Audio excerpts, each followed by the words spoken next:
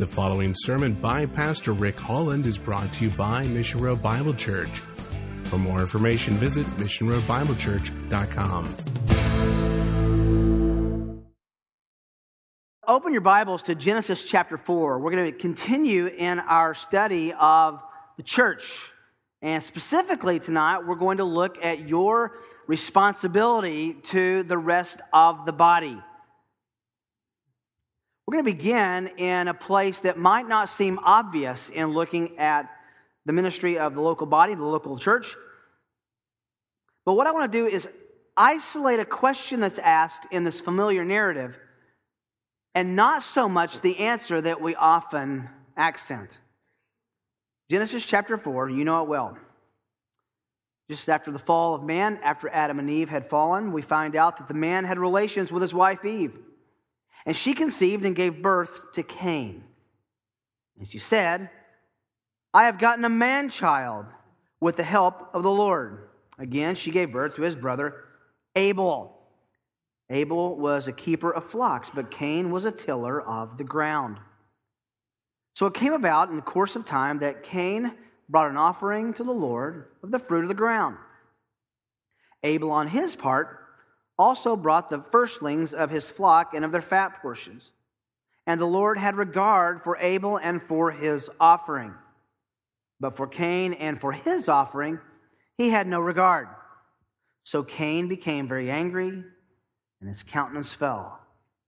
Then the Lord said to Cain, Why are you angry? And why has your countenance fallen? If you do well, will not your countenance be lifted up? And if you do not do well, sin is crouching at the door, and its desire is for you, but you must master it. Cain told Abel his brother, and it came about when they were in the field that Cain rose up against Abel his brother and killed him. Then the Lord said to Cain, Where is Abel your brother? And he said, Do not know. Am I my brother's keeper? Familiar words that you are all very well acquainted with. And one of the questions that arises from this text is, well, why did God have regard for one offering and not the other? Lots of postulations about that. Is it because there was a blood offering in one and not the other, firstlings of one, not the other? That's really not the main point. The main point here is that God asked a question that he had expectations of Cain that there would be a legitimate answer. Where's your brother? Cain's answer is very interesting. He doesn't answer specifically with just an I don't know. He goes on to say a pronouncement to the Lord. Do you think, God, that I am responsible for where my brother is? Am I my brother's keeper? Now, the text doesn't tell us what happens next exactly in the dialogue, except for we find out that God judges Cain, and the curse continues on through the line of Adam and Eve, through this man. God gives another named Seth. But the point is this: God expected an answer from Cain. And when Cain asked God a question, there was an answer. When he asks God, am I my brother's keeper? The answer to that, unbeknownst to Cain, was actually yes. Yes, you are. Why would God ask a question that didn't have an answer that was implied in his question? He's absolutely has absolute integrity, and he would not lie. He had full expectations that in the course of their relationship as physical brothers, that they would have a working knowledge and understanding of the other's well-being and whereabouts. You say, what does that have to do with the church? I think everything. I really think that the pressing question of the New Testament, when all is evaluated, when all the one another's are compared, when all the analogies of bodies and building are put together, God expects us to answer Him in any given moment with the people with whom we fellowship and worship. Where's your brother? Maybe not physically, but definitely spiritually. Where are the whereabouts? What's the well-being of your brother or your sister? In America, and certainly in Western society, we have grown weary of communalism, as the old school calls it, where you have the idea that a village takes care of one another or a neighborhood takes care of one another. I would suggest that very few of us know more than 2 or 3 names of the neighbors on our street. We have this idea that we stand in isolation. We stand in isolation in school. We change grades every year. We change colleges. We change schools. We change jobs. So that there's not so much of an ongoing relationship that lasts. The one place where relationships are supposed to last and grow is inside the church. As we'll see in a few weeks, Christ calls our relationship with Him members of the head, members of the body, hands and feet and eyes and ears and noses and mouths. But He also uses that analogy to say that the body is to take care of itself. You are your brother and your sister's keeper.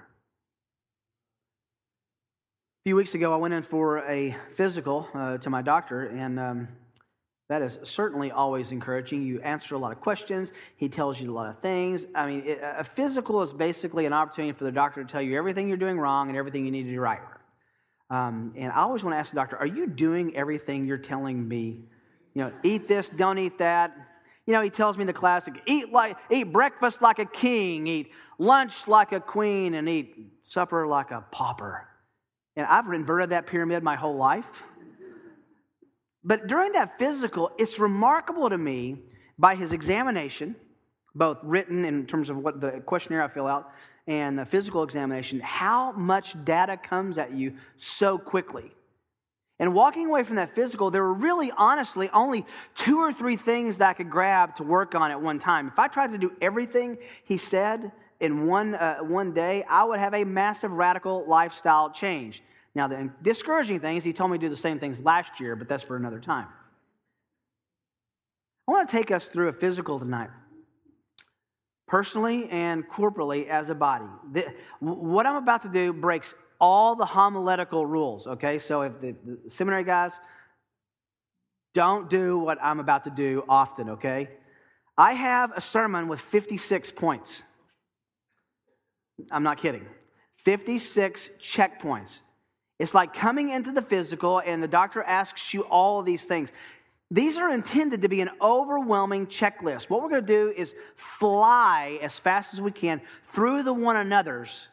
And what I want you to do as we're doing this is you're not going to be able to process all these. You can't do all of these one another's tonight. It's just impossible. It'll be a very late night if you try. You're welcome to try. What I want you to do, though, is we're going to go through these verses, and you can write them down. You can sit back and listen. You can oil up the spine of your Bible and turn as fast as you can. What I want you to do is listen to the overwhelming Niagara Falls of this volume of instruction about the body, and ask yourself this, as I ask myself, how am I doing in exploring and applying what the Bible says I am to do with my brothers and sisters in the body of Christ? What are my responsibilities to Mission Road Bible Church? Now, turn over for just a moment. We'll cover this verse in 2 different times, but to Romans chapter 12. I was telling Kim a little earlier, I can't wait to get to Romans chapter 12, and she said, yeah, in about 10 years. Hopefully it won't take that long. At the core of all these one another's we're going to look at is the idea of love. You'll see that especially as Jesus explains it in the Gospel of John in a moment. But there's a critical admonition that I think puts its arms around everything in the one another's. It's very simply stated in Romans chapter 12, verse 10.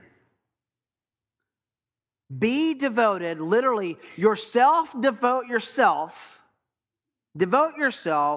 to one another, and then the qualification, in brotherly love. Here's the question to begin with. Are we in a position of devoting ourselves, imploring ourselves, engaging ourselves with one another? What this list we're about to go through attacks is what we could call in church circles eventology. Meaning you come to an event that has a Christian tag or comes to the church campus. You come to an event, you interact with each other, and then you leave. The Bible knows nothing of church organized around events or meetings. The Bible says the events and meetings happen out of as an overflow of our relationships with one another. So with that, let's start back in the biblical concept in Leviticus 19. You can write these down or you can try to turn to them, but it's going to be fast, okay? Leviticus 19 verse 11 says, "Do not steal, do not lie, do not deceive one another." The first one another in the Bible. Don't lie to each other, which means that with each other in the corporate redeemed community, as it were, in Israel, and I think that applies over in the church, we are to have honest relationships with each other and not be in the position of acting like something we're not, presenting ourselves as something we're not, deceiving somebody with something that's not true, overstating, understating, outright lying. The foundation of every relationship is in the first one another in the Bible, and it's trust. Trust is built on honesty. Don't deceive one another. Now we have to jump to John chapter 13, and we pick up Jesus, who begins to launch us in the idea of the one another's. And these are all going to sound very familiar in the beginning. John 13, verse 14, Jesus says, "Now that I, your Lord and teacher, have washed your feet, you also should wash one another's feet." He was telling the disciples this: "My example is to exercise my humility by making your disposition and your well-being the main focus of our relationship and not my own." If you go back to John 13, you remember what was happening. All the disciples were coming in. They were arguing over who's the greatest in the kingdom, who's going to sit where when Jesus comes to the throne. And Jesus quietly gets up, takes off his outer garment, girds himself with a towel. It was a long towel that would have wrapped around him with a lot to spare, and he takes that extra and he gets down with a basin and begins silently washing the disciples' feet. And he says, "Do likewise." Now, does that mean that we need to literally, physically wash one another's feet? Be careful. I would say maybe. The point is, the most low, demeaning, unappreciated, servant-relegated way to serve someone else, Jesus did and said, "Do likewise." Meaning, with the people in our body, there is nothing too menial and too low for you and I to do for the other. He goes on in John chapter 13, verse 34, "A new command I give you, love one another." That would be enough, but then listen to what he says. "As I have loved you." Oh, really? That's quite a qualification. "So you must love one another." So here's where we get our clue. Most of these one another's are going to be rooted and based in love. And Jesus says, as you're expressing your love one to the other in the body of Christ, in the church, do so with me as the reference point. You know those bracelets that we all said, maybe you rolled your eyes at it, "What would Jesus do?" WWJD. It's actually a great reminder. What would Jesus do? How would Jesus love this person? He puts himself as the focal reference point and says, "Do to others as you've seen me do to you." Specifically in this reference, it was he washed their feet. He did the most menial task. John 13:35. "By this all men will know that you are my disciples." The foundation for Kansas City knowing that we belong to Christ is in this next phrase. All men will know that you're my disciples if you, what? Love them, right? Now it says, if you love one another. The most powerful evangelistic tool the church possesses is internal love for one another. We've studied this before in 1 Corinthians where Paul gives an illustration. He says, let's just say that you go over to an unbeliever's house You're also invited with a brand new believer. You're sitting there and with this unbeliever who's prepared to do this meal. This fresh, brand new baby Christian is beside you. The person brings out meat that's been offered to idols. It doesn't bother you. You know that there's no such thing as an idol. It's just meat. And usually it was really good meat because the best meat was offered from the best animals on the altar. So they served you a prime steak. This is perfect meat. Your friend, the new baby Christian, is troubled in his conscience about that. Now, conventional wisdom would tell us, what should you do there? Well, you don't want to offend the non-Christian, because you'll ruin the evangelistic bridge. So you just say shh to the non-Christian. We'll talk about this later, and you just eat the meal. You know what Paul says to do? Offend the unbeliever. Always at the expense of taking care of your believing friend. They will know you love me, not when you love them so much as when you love one another. The unbeliever should come into our body and say, I feel loved, welcomed, appreciated, glad that I'm here, but I feel like I'm missing something. They have something with each other that I don't possess. That's attractive. I want that relationship they have with one another, and I can't have it without having their Christ. Romans chapter 12, verse 10. We just read it. Be devoted to one another in brotherly love. Honor one another, next phrase, above yourself. The way you devote yourself to people at Mission Road Bible Church is to love them above yourself. Listen, folks, ministry is incredibly inconvenient, isn't it? People move and you don't feel like helping them. People have needs and you don't feel like serving them. People have financial strains and you feel like spending money on yourself rather than that. This is basically looking at us and saying, honor each other above yourself. That's how you devote yourself to one another in brotherly love. How? I mean, this is the physical. We're checking off. And if we get to this, Romans 12:10, and the great physician says, devoted to one another. What's our grade? How do we do with that? He goes on, Romans 12:16. Live in harmony with one another. Do not be proud, but be willing to associate with people of low position. Do not be conceited. We've said this over and over. What makes the church precious and special is that people come in and they look at who we are and they say, what in the world would make these people associate with these people? Multiple socioeconomic levels, multiple races, multiple heights, multiple interests, multiple whatever. And the world should say, that is an odd grouping of people. Live in harmony with one another. Especially when you are different, even higher or lower in socioeconomic position. Romans 13:8. Let no debt remain outstanding except the continuing debt to love one another. For he who loves his fellow man has fulfilled the law. That's an interesting way to phrase that. We owe a debt to each other to love each other. We don't owe a debt to one another because they've done something to us and we owe them. We owe a debt to one another because Christ has done something for us. And we have an obligation not to fulfill a debt we owe to him, but to continually empty ourselves because of that great debt. Romans 14:13. Therefore, let us stop passing judgment on one another. Is that not simple enough? Stop passing judgment on one another. How many admonitions in the Bible are there about gossip and slander within the church? Again, that evangelistic leverage we have with the church, if they come in and they hear us talking like and acting like what they heard at the office, have we really demonstrated that this is a group of people who belong as members, as body parts to the great head, the Lord Jesus Christ? Romans 15:17. Accept one another just as Christ accepted you.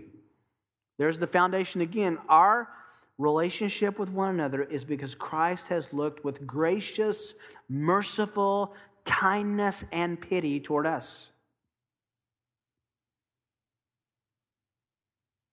Romans 15:14. I myself am convinced, my brothers, that you yourselves are full of goodness, complete in knowledge, and competent to instruct one another. That means we teach one another. We'll find out in a minute that we actually do that in psalms and hymns and spiritual songs. We sing to one another. We teach each other. We come expecting to learn. For someone to adequately teach, someone else has to be willing to learn.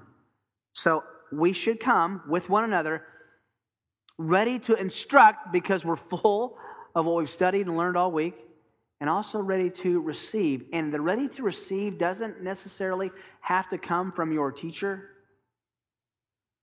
The junior high girl, a couple of weeks ago, standing right out here, I won't embarrass her, it was all positive. She came up and she told me something that, this is embarrassing, but she said, when you were talking, Pastor Rick, about this in the sermon, I was so convicted, and I just want to tell you what I've learned. And to be honest, I don't remember ever saying anything about that. Not even sure I did. I think God just kind of was working in her heart. And she was telling me things, and I was blown away and instructed by what she was telling me. Don't think that there is anyone in the body of Christ who cannot be, in the moment, a teacher and instructor for your soul. You knew this was coming, didn't you? Romans 16:16. Greet one another with a holy kiss. The church's dating service right there, right? No, that's not what it's talking about. In the ancient Near East, actually in the East and in the Near East today, greeting one another with a holy kiss was and is common. I have to tell you a story that was a missions moment in my life. I was in Russia, up in Siberia, teaching a class. I remember it was 35 below outside and about 112 degrees inside, and they wouldn't let any transfer happen. And I don't think anybody had showered in about 6 years in that. It was a gamey place. I remember that. Well, I've been teaching, and by the end of the week, this one older gentleman, he was just so precious. He sat to my right, and he took notes feverishly. And at the end of the week, he came up, and it was the last day of class, and he says, the translator, Richard, because there's not really a Rick in Russian, Richard. And he begins telling me these things. The translator is saying he appreciated the teaching. And then it all happened in slow motion. He grabbed both of my cheeks. There was no escape. And I saw it coming, and there was no way to avoid. And I don't think this brother will see a toothbrush in the millennium. I don't think he's seen one in this life. And it just came, and he put a smacker on my lips and then kept talking to me, and so I couldn't do anything. And I was just talking, and he was literally greeting me with a holy kiss. At least he thought it was holy. So I don't think that we have to apply that in this situation. What he's saying is greet one another with affection. Genuinely care about others. Don't be so distant that they don't feel and know and sense that you have a genuine affection for them. 1 Corinthians 1:10, I appeal to you, brothers, in the name of the Lord, that all of you agree with one another so that there be no divisions among you and that you be perfectly united in mind and thought. That you agree with one another. Does that mean that everyone has to agree on every jot and tittle? No. What it means is you don't argue with the Bible across the table. You sit on the same side of the table, use the scriptures, and work toward agreement. The church should never say, let's agree to... That's not biblical. What it says is, no, open your Bible and work toward agreement. And if you don't, get some sleep and come back the next day and keep working toward agreement. Don't give up on agreeing. Have love as that glue that pulls you together. Galatians 5:13, you, my brothers, were called to be free, but do not use your freedom to indulge the sinful nature. Rather, serve one another in love. Use your Christian liberties to serve one another, not to enjoy yourself. Just a footnote, I think we're going to talk about this in a few weeks. with regard to Christian liberties. Every single time a liberty is brought up in the Bible, it's always in reference to the limitation of that freedom, not the exploration of that freedom. Ephesians 4:2, be completely humble and gentle.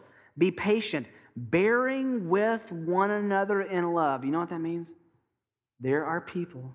Rumor has it, books I've read have said, there are people in the church who will irritate you, bother you. Here's what I've learned as a pastor, as a Christian, being in the church for 4+ decades. Usually the people that bother me most are the people the Lord's using to change me most. Not about them. It's about us. What's our reference point? Christ. Do you know how incurably irritating and wicked and sinful we were to Christ? And He died for us? Remarkable. Ephesians 4:32.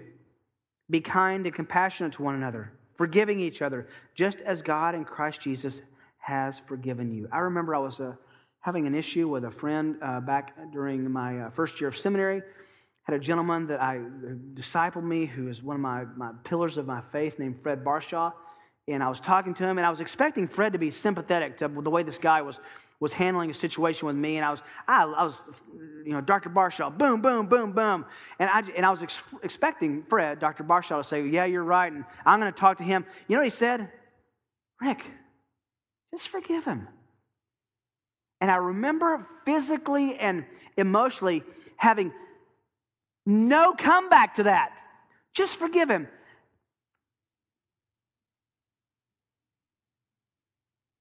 Okay. What do you say to that?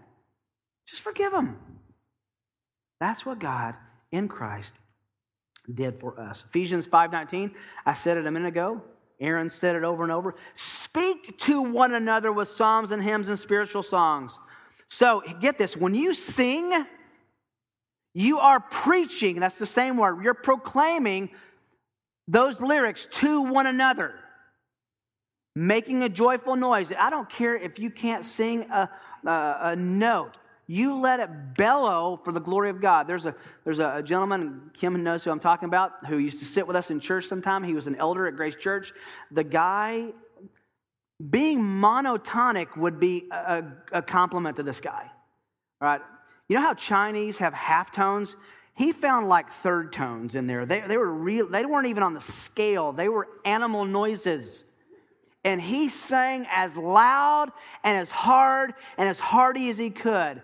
And I remember going, and then thinking, oh, he didn't care, because he had an audience of God. And in having an audience of God, then he began speaking to me in that psalm and hymn and spiritual song. Christians who are filled with the Spirit, listen. Aaron, get your amen ready, okay? Christians who are filled with the Spirit sing heartily with one another. Thank you. And you're doing it for the benefit not only of the worship for God, but the edification of others. You walk into a church and the singing is bad, and you have some people who are not very spiritual. How do you know that? Be filled with the Spirit. The first consequence, you speak to one another in psalms and hymns and spiritual songs. This comes after Ephesians 5:18. Colossians 3:13, bear with one another, bear with each other, and forgive whatever grievances you may have against one another. Forgive as the Lord forgave you, just as Ephesians said. Be a forgiver. Colossians 3:16, let the word of Christ richly dwell within you. Teach one another, admonish one another with all wisdom, singing them psalms and hymns and spiritual songs with gratefulness to the Lord. In other words, a little different spin on what Paul said to the Ephesians. You are actually singing correction by your attitude and your lyrics to the people around you. You are becoming a pedagogue. You are becoming a teacher. You're becoming an instructor by singing. 1 Thessalonians 5:11, therefore encourage one another and build each other up. Do you come looking for ways to build each other up and encourage one another? Not flattering, but to build one another up, to find something that you can major on to encourage one another. I got to tell you, I was in the 10th grade, and God gave me a relationship with my wrestling coach. He was a believer. His name was Lynn Goss. I don't think I had ever received true encouragement like he gave me ever before that. I remember he stopped me one day and he said, Rick, I want to tell you some things I've seen in you, and I want to encourage you to be this way with the other guys. And it was like a shock to me. I was a little taken back, like, really? Are you fake? What are you doing? What are you talking about? It changed the way I lived. Encouragement is a powerful, powerful tool in the hand of God. Hebrews 3:13. Encourage one another daily, as long as it's called today. Same issue. Hebrews 10:24. Let us consider how we may spur one another on to love and good deeds. Are you, in the context, which we'll talk about in a moment, trying to encourage one another to do better and try harder to please Christ? Hebrews 10:25. Let us not give up meeting together, as is the habit of some, but encouraging one another, which is in the context of coming to church. Is it in your encouraging set to miss somebody at church and to call them and say, man, I miss you. I want to encourage you to be at church. Not just to click off the attendance roll, but because being with one another is so mutually beneficial to our walk that you miss it when you don't receive from them, and that they miss it when they don't receive from us. James 4:11, brothers, do not slander one another. One of the ugliest things to see is when a brother, a physical brother or sibling or sister, or a child or a parent speaks poorly of someone in their family. We tell our boys, watch how, when you start getting interested in a girl, watch how she treats her father. And you remember the way you treat your mother is a good sign of the kind of husband you're going to be like, the kind of wife you're going to find. Are you in the position of saying non-slanderous, building up, encouraging words, or is it your habit to be dragging people down? Hey, listen, the longer we get to know each other, the more we will find to slander each other about. Fair? I mean, the closer you get to someone, the more you will find out to be critical of them. There's only one person who you get closer to and they get better, and that's Jesus. Jesus is in heaven. Paul's not even on the planet, so the closer we move with each other, the more we're going to struggle with the possibility we could slander one another. 1 Peter 3:8. Live in harmony with one another. Be sympathetic with one another. 1 Peter 4:9. Offer hospitality to one another without grumbling. I just want to tell you, if we excel in any one dimension as Mission Road Bible Church, your hospitality is still a blessing to me and my family. Someone comes to town, a seminary student comes up, the offers we have to give up home and house, I'll sleep on the floor, let you sleep in our bed, is remarkable. Excel still more. 1 Peter 5:5. Young men, in the same way, be submissive to those who are older. All of you, clothe yourselves with humility toward one another. Be humble toward one another.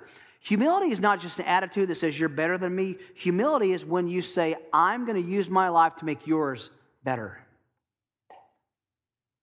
1 John 1:7. If we walk in the light as He is in the light, we have fellowship one with another. And the blood of Jesus purifies us. Fellowship is not just getting together in a hall called Fellowship Hall and having bad punch and stale cookies. That's my memory of Fellowship Hall growing up. It's getting with one another's lives. 1 John 3:11. This is the message you heard from the beginning. We should love one another. 1 John 3:23. And this is the command, to believe in the name of His Son, Jesus Christ, and to love one another. 1 John 4:7. Dear friends, let us love one another. 1 John 4:11. Dear friends, since God loved us, we should love one another. 1 John 4:12. No one has ever seen God, but if we love one another, God lives in us, and His love is made complete in us. People see, people feel people experience the love of God when Christians love each other. 1 Peter 4:8, above all, love each other deeply, because love covers a multitude of sins. It's one of my favorite concepts in the Bible. Love covers a multitude of sins. I just always think of Noah's sons. Remember that horrific incident after the flood where he became inebriated and exposed himself to shame, and his son backed up and covered his shame. He covered his father's sin. I want to do everything I can to minimize what people know of your sin and maximize what people know of your righteousness. James 5:16, confess your sins to one another and pray for each other. The great Christian fraud is this: I'll pray for you. Now, I think our people pray. I think that you pray for one another, but how often do we say, I'll pray for you, which is really code for, I'm really done talking about this? Do we really pray? Let me encourage you, stop in the moment and pray for that brother or that sister when they ask you to pray. And then pray later, but pray right then. Also, confessing your sins to each other. Where do you have a place, a person beyond your spouse or in your family who you can confess sins to? When we don't regularly confess sins to one another, you know what we're telling one another? Got it wired. James 5:9, don't grumble against each other. We talked about that. Hebrews 13:1, keep on loving each other as brothers. 2 Thessalonians 1:3, we ought to thank God for you. We always thank God for you because your faith is growing more and more, and the love every one of you have for one another is increasing. You love each other. That was their testimony and their reputation. 1 Thessalonians 5:15, make sure that nobody pays back a wrong for wrong, but always try to be kind to each other and to everyone else, paying back a wrong for wrong.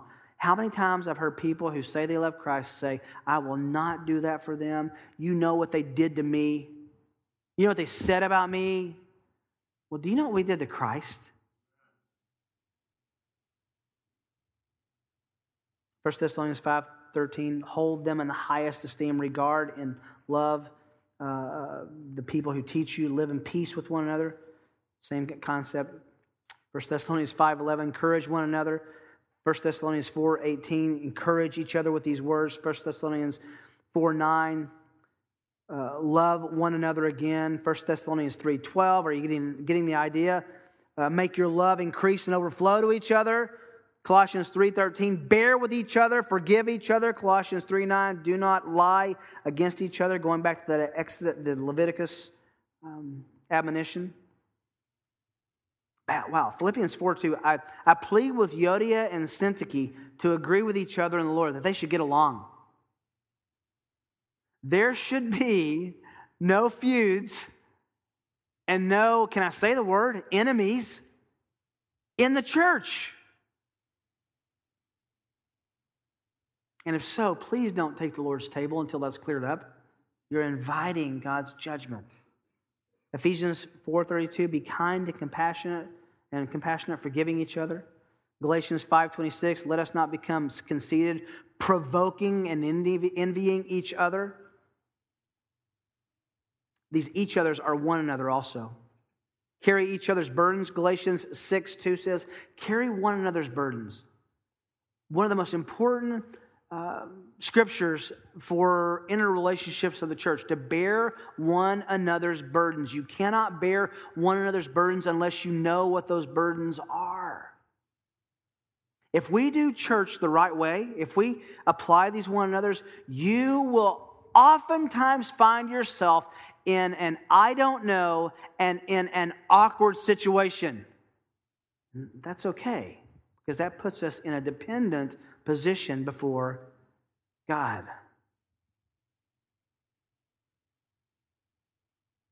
Be concerned for each other, 1 Corinthians 12:25.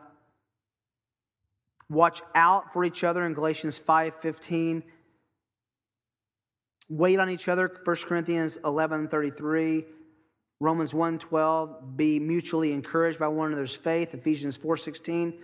be joined to one another, support one another as the ligaments work together in a body, support one another. And then lastly, Philippians 2, verses 3 to 5. Listen to this freshly in this context. Do nothing. How much is nothing? Nothing's a lot in this context.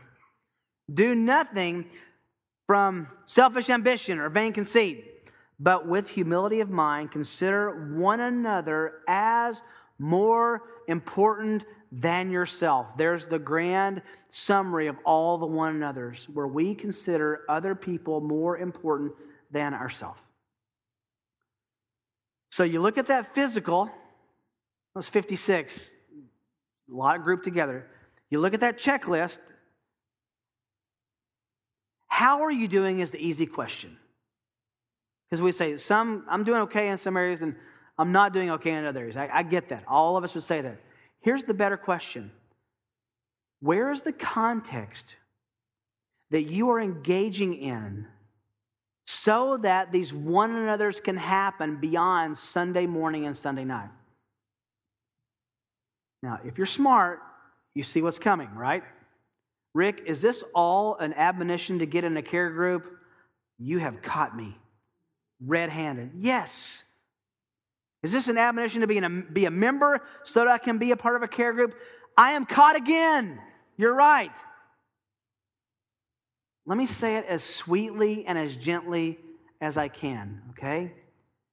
A refusal to engage the body at a small group, local level. Well, it doesn't have to be an official small group, but beyond the corporate meeting, a refusal to engage one another in these one another's is clearly missing the mark.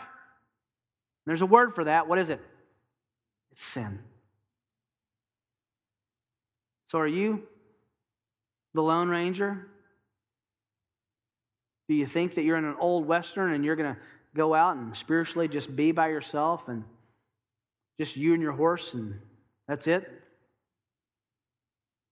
You are responsible. I am responsible, one to the other. I was talking to a pastor last week or a couple weeks ago at Shepherd's Conference, and we had a very interesting discussion. He was saying, you get pastors together, and there's this awkward series of questions that you always ask that you want to know about, but you don't really want to say, or what it basically goes something like this. So how's church? It's going well. Are people coming? Well, yeah. Are you growing? Sure, we're growing. How much are you growing? Maybe compared to last year.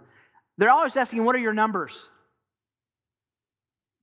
Numbers don't matter a lot. Look, on Saturday afternoons in the fall, 107,000 people gathered at Neyland Stadium in the University of Tennessee, and that's a big group of numbers. It means something, but you have to interpret what it means. What do the numbers mean? I'm so glad we have full Sunday mornings. I'm so glad we have so many people coming Sunday nights, and thank you for coming back Sunday nights. I am so thankful that God has given us a church that hasn't given up on Sunday night services. However, it has to go beyond the service. Care groups are one way. They're not the only way. It doesn't say in 1 Thessalonians, thou shalt go to a care group. It does ask us, in what context are you applying these one another's to the body? In the care groups, we've been reading a very good book, one of my favorite books, Instruments in the Redeemer's Hands by Paul David Tripp. The whole point of that book is simply put like this. Great to have pastors, great to have elders, great to have church leaders, but the primary extension of pastoral spiritual care in the body ought to happen believer to believer. You do believe in the priesthood of all believers, don't you? Don't you? We are all priests before God. You say, well, I don't know enough to help anyone. Sure you do. You can care. You don't have to have all the answers, but you have to have a heart that engages and cares. Sometimes it's just saying, I'm so sorry that you have this problem. I know you have this problem. I cannot solve this problem, but I care and I will pray with you. I want to call you tomorrow to see how this is going. The body cares for itself. I've told you over and over that illustration that's so vivid in my mind playing baseball growing up. We had that stupid thing where if you got hit in the arm, you're in the batter's box, and you get hit in the arm, everybody from the dugout will yell, "Don't rub it!" In other words, you're supposed to just take the shot in the arm and just walk away and act tough. Everything in your whole existence when you get hit wants to grab that arm, doesn't it? Well, it did for me. That's the way the body responds. When one part hurts, another part responds. You could say, well, I don't know that I need to be in a small group. I don't know if I need to be in a care group. I don't know if I need to be doing this or doing that. But, well, not only is that not true, but can I tell you, other people need you. You are needed. Where are you doing this stuff? What, can you do all this in an hour on Sunday morning? And that's being gracious. I'm talking about the time in between the services. I mean, can you get this done? Do you want to get this done? It takes care. It takes sacrifice. It takes us being what Paul describes as a building fitted together, a body that works together, a foundation that's wed together. He even calls it the likeness of Christ and his bride, the church, as a husband is married to his own wife. So, what's the takeaway? Sure, I want to encourage you to become a member. Be officially associated with us. Let us be officially associated with you. Sure, I would tell you, pursue a member care group. That's fantastic. But the greater reality is not saying these are the 3 things I have to do. The greater reality is saying, that's a lot. And not only do I want to be responsible to do that, it's okay to say, I would love the benefit of others doing that for and to me. That's how the body is supposed to work together. So how's your takeaway? What's your takeaways? The so what ought to be what you talk about tonight at dinner on the way home. Now, can I just talk to you as a brother and as a friend and as a Christian and not just as an elder and a pastor? I need this in my own life. I desperately need people to do this for me, for our family. I desperately want to do this in the lives of others. But it's not just as leadership to the church. This is supposed to, what's the illustration?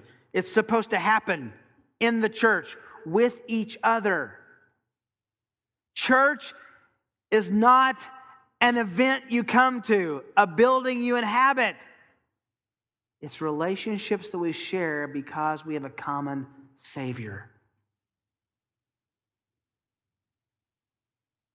I hope that you're serious about applying these one another's. Because when you do, people in the church are blessed, and people in the world say, what was that?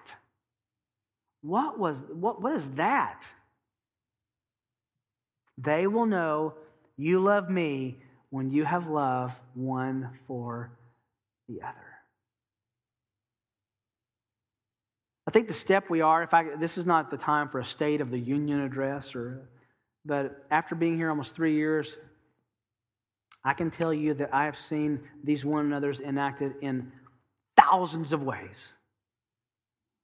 But I feel like Paul, who would say, let's excel still more. Let's ramp it up and be responsible and cut through the superficial expressions of our relationship and care for one another's souls. I think you care. Let's try to express that in a tangible way with one another. Father, please give us clear conviction and clear ways that we can make application of these 56 commands, all really joined together by the admonition to have love one for the other. I know that my reticence to do these things, my cowardice to do these things, my laziness to do these things can all be attributed to my selfishness.